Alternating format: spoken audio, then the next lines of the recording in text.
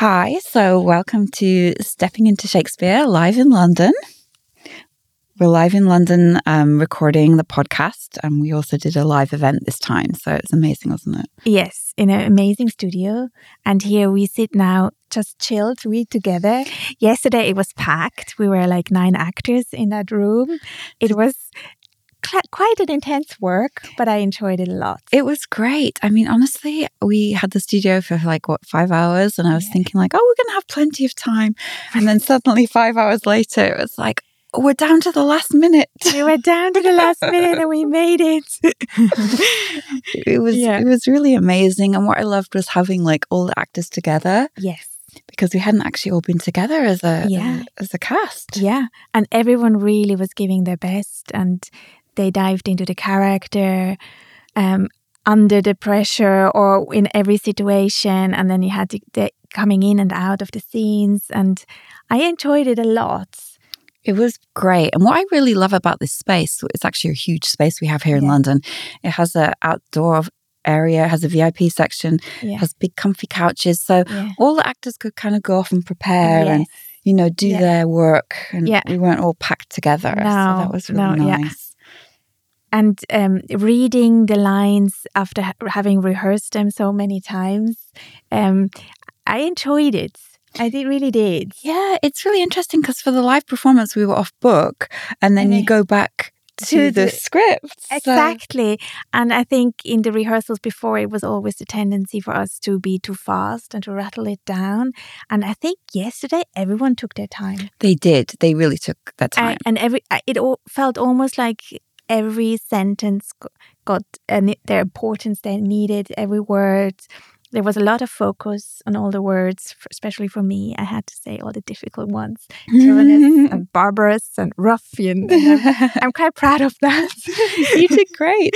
There is some hard words in there for everyone. I think we had to look up some of them, didn't we? And I kind of, every time Matthew pointed out someone else had to do a word again, I felt, okay, it's not only me. No, Shakespeare does have a lot of interesting words. I mean, we had to YouTube a couple of them. Exactly. How do you pronounce this one? Exactly. I mean, that's the interesting part of reading Shakespeare. It's such a wide language, and it's poetic. And the first time I managed actually to hear and learn about the rhythm.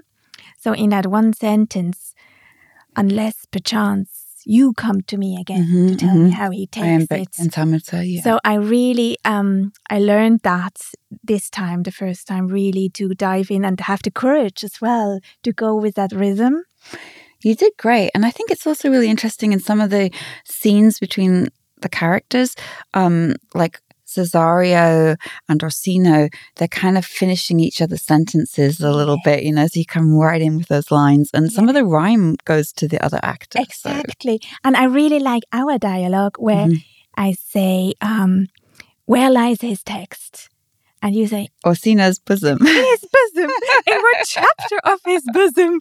I really like it, because that's a really good dialogue as well. You have the bosom there, and then it's like going to the next one. So I was never worried I'm gonna forget it because I know you're gonna say in his bosom. In what chapter of his bosom? And it's such a good text because I say, where lies your text? And then you say, in his bosom. In what chapter of his bosom? The first of his heart. And then I say, oh, I read it. It's such that's a brilliant dialogue. I mean, it's brilliant. Actually, I almost used it in my everyday life because somebody asked me, did you read something? And I was going to be like, oh, I read it. It's heresy. I thought they might get offended, so I better just keep my Shakespeare to myself. But I mean, the hardest for me was to say, when he has this shorten of is it becomes is it. Yes, where they cut the middle words. The middle words, and then mayest. Yes. And stuff like this. Yeah, I think we do that a lot in English. We'll shorten it, so shoulda, coulda, and but maybe for you especially, it was like in it. Yeah, that was hard to say, but then. I thought it was funny as well. You said Orsino's bosom. We got a few laughs about that on Saturday. And also when I say, let me see your face, and you're like, oh, no. people were laughing. I was like, thank goodness they're laughing. Yes. Even at the beginning, they were laughing. Yeah. I think she was great. Yeah. Kate played Feste. Oh, she's great. So, like, with enthusiasm. Yes. And she had her own ideas. She had the mouse or the rat or whatever that was. And we were rehearsing with her. I enjoyed that. And it also kind of was an experience where you can see other actors bring you confidence. If everyone likes it, it becomes much more an experience full with life for everyone. And actually, I think I got a little more confidence being when I was playing Cesario, because I had to be a man. So I had to have this like strength and the low voice and, you know, coming in, which is the lady of the house. And I think in general, it just brings you a bit more gravitas when you're kind of like playing a man. And I realized, like, because I had to stay there as Olivia with the boots on, that helped me so much to stay my ground. Wow. And also a bit this arrogant posture, like in the big chair. In the picture, and being a bit on defense. I kind of helped me to lean my back to the back, and then so that was good. It is different because when we first started stepping into Shakespeare, we were mainly sitting down. Yes. So now we're taking the characters up, we're on stage, and you do feel the physical posture and how they stand, how they walk. And how it helps you to find the character. Absolutely. It definitely does. Even just a prop or like, you know, you have the veil, it just definitely makes a difference, doesn't it? Yeah. So, and it was interesting having to go back to just reading text yesterday. You're like, oh, actually, I mean, we can do it, but it's you have to think about these things. Yeah. You know? And I think we really managed this time. Matthew used to say, lift the language from the text. So I think that what we managed. And actually this time we did have a great director who was helping us a lot. And we did, for this one, I think we had a lot more rehearsals. We had a lot of rehearsals Mondays over Zoom. Yes, Monday Zoom rehearsals. And it was also great. You meet these actors all on Zoom first and then meeting them in person. It's great. It's great. That was really nice. And you kind of feel you know them before. Absolutely.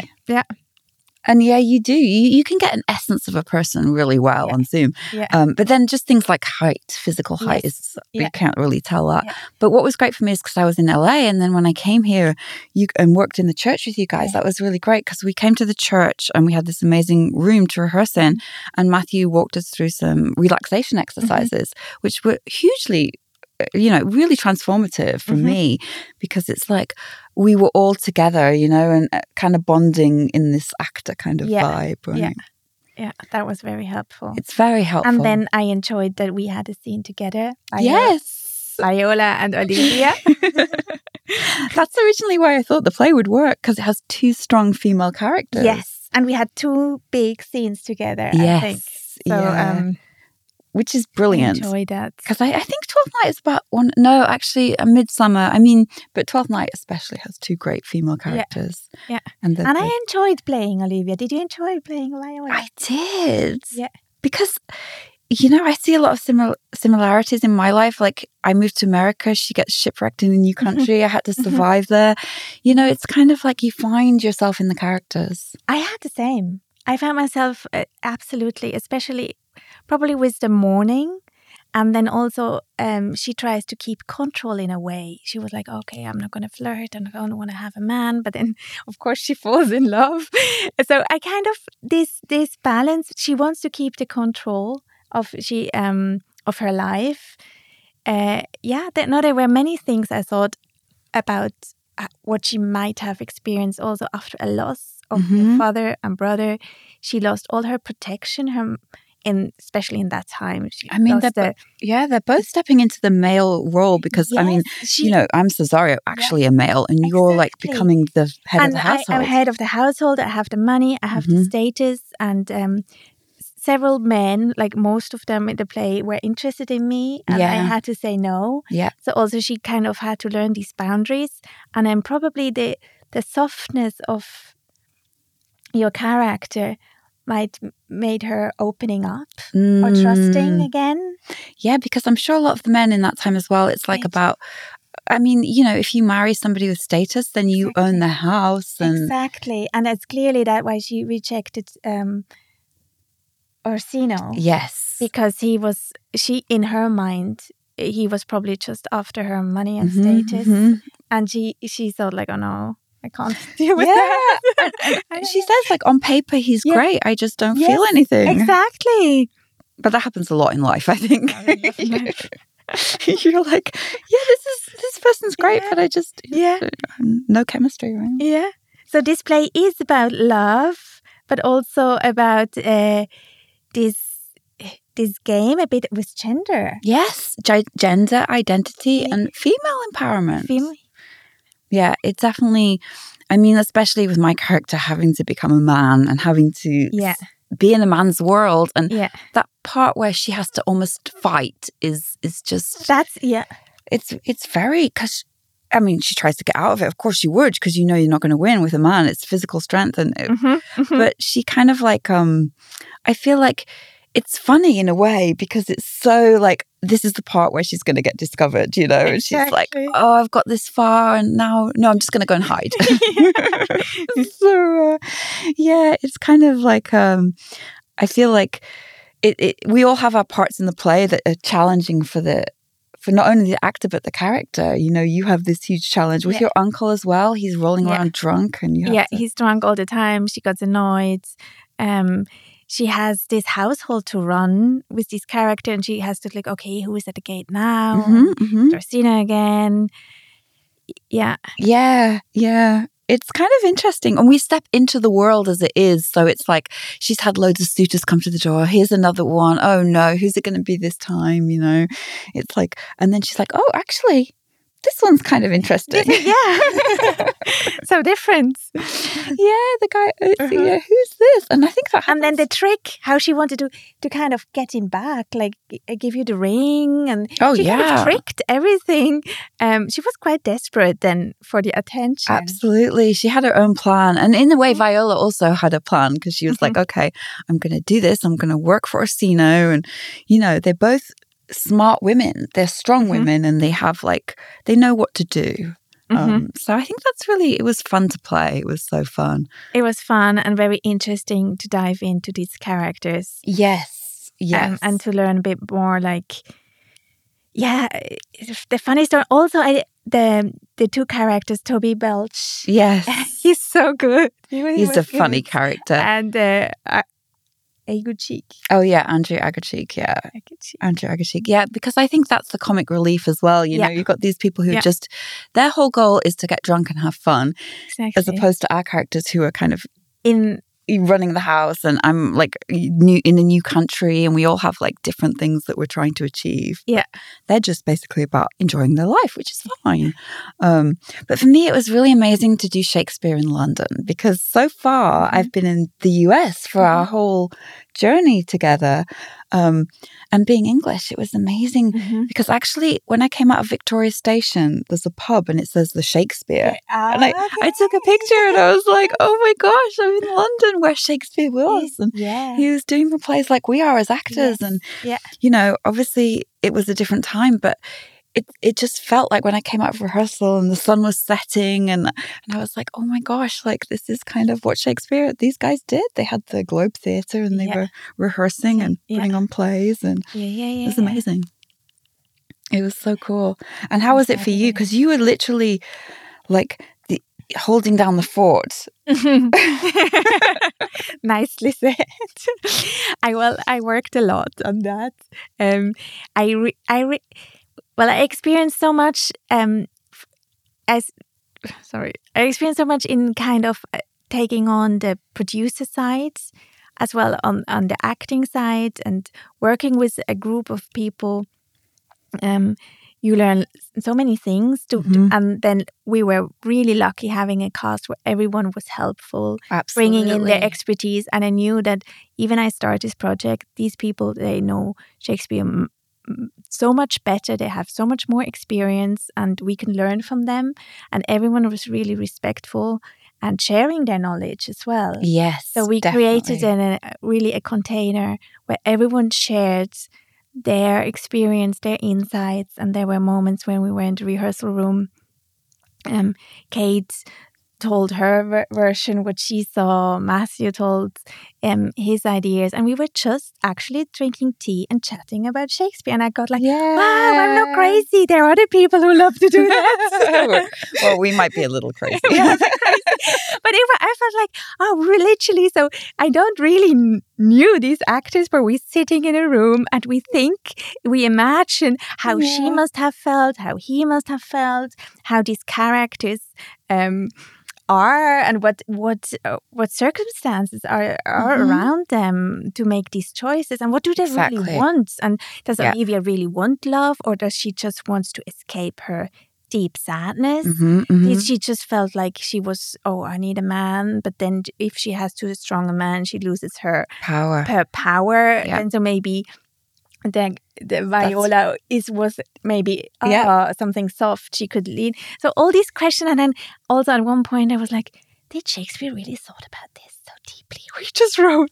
I don't know. It's like such an amazing thing. And for us, it's like such a huge such a huge journey. No, I want to say information where we can project our fantasy on, or our thoughts and our feelings.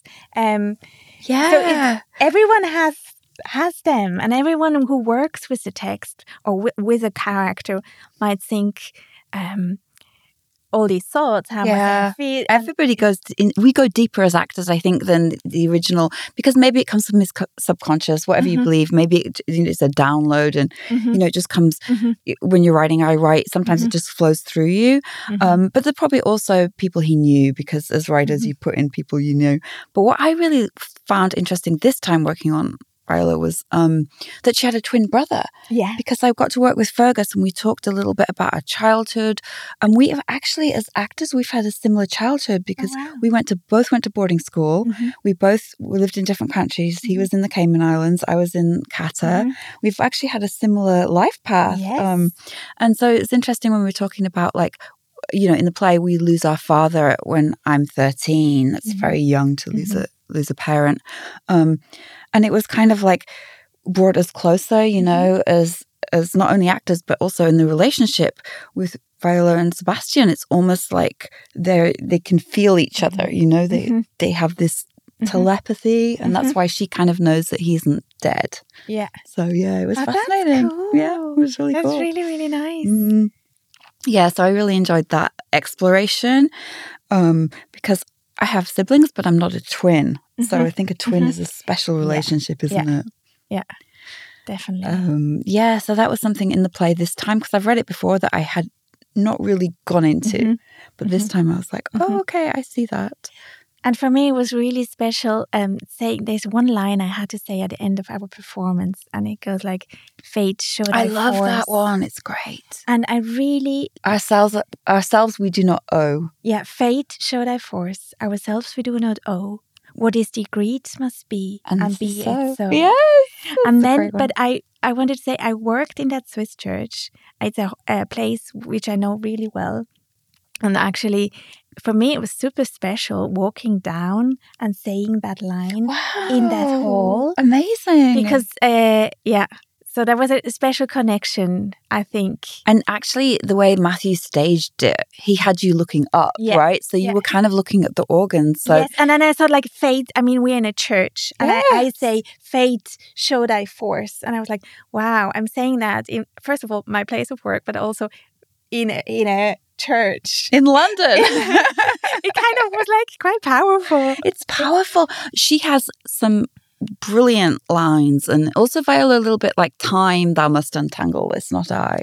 It's too hard a knot for me to untie. It's about fate, destiny, time. It is important in the play. And I also think for us in terms of our podcast, because like this time last year we did no idea we'd be doing this. Yeah.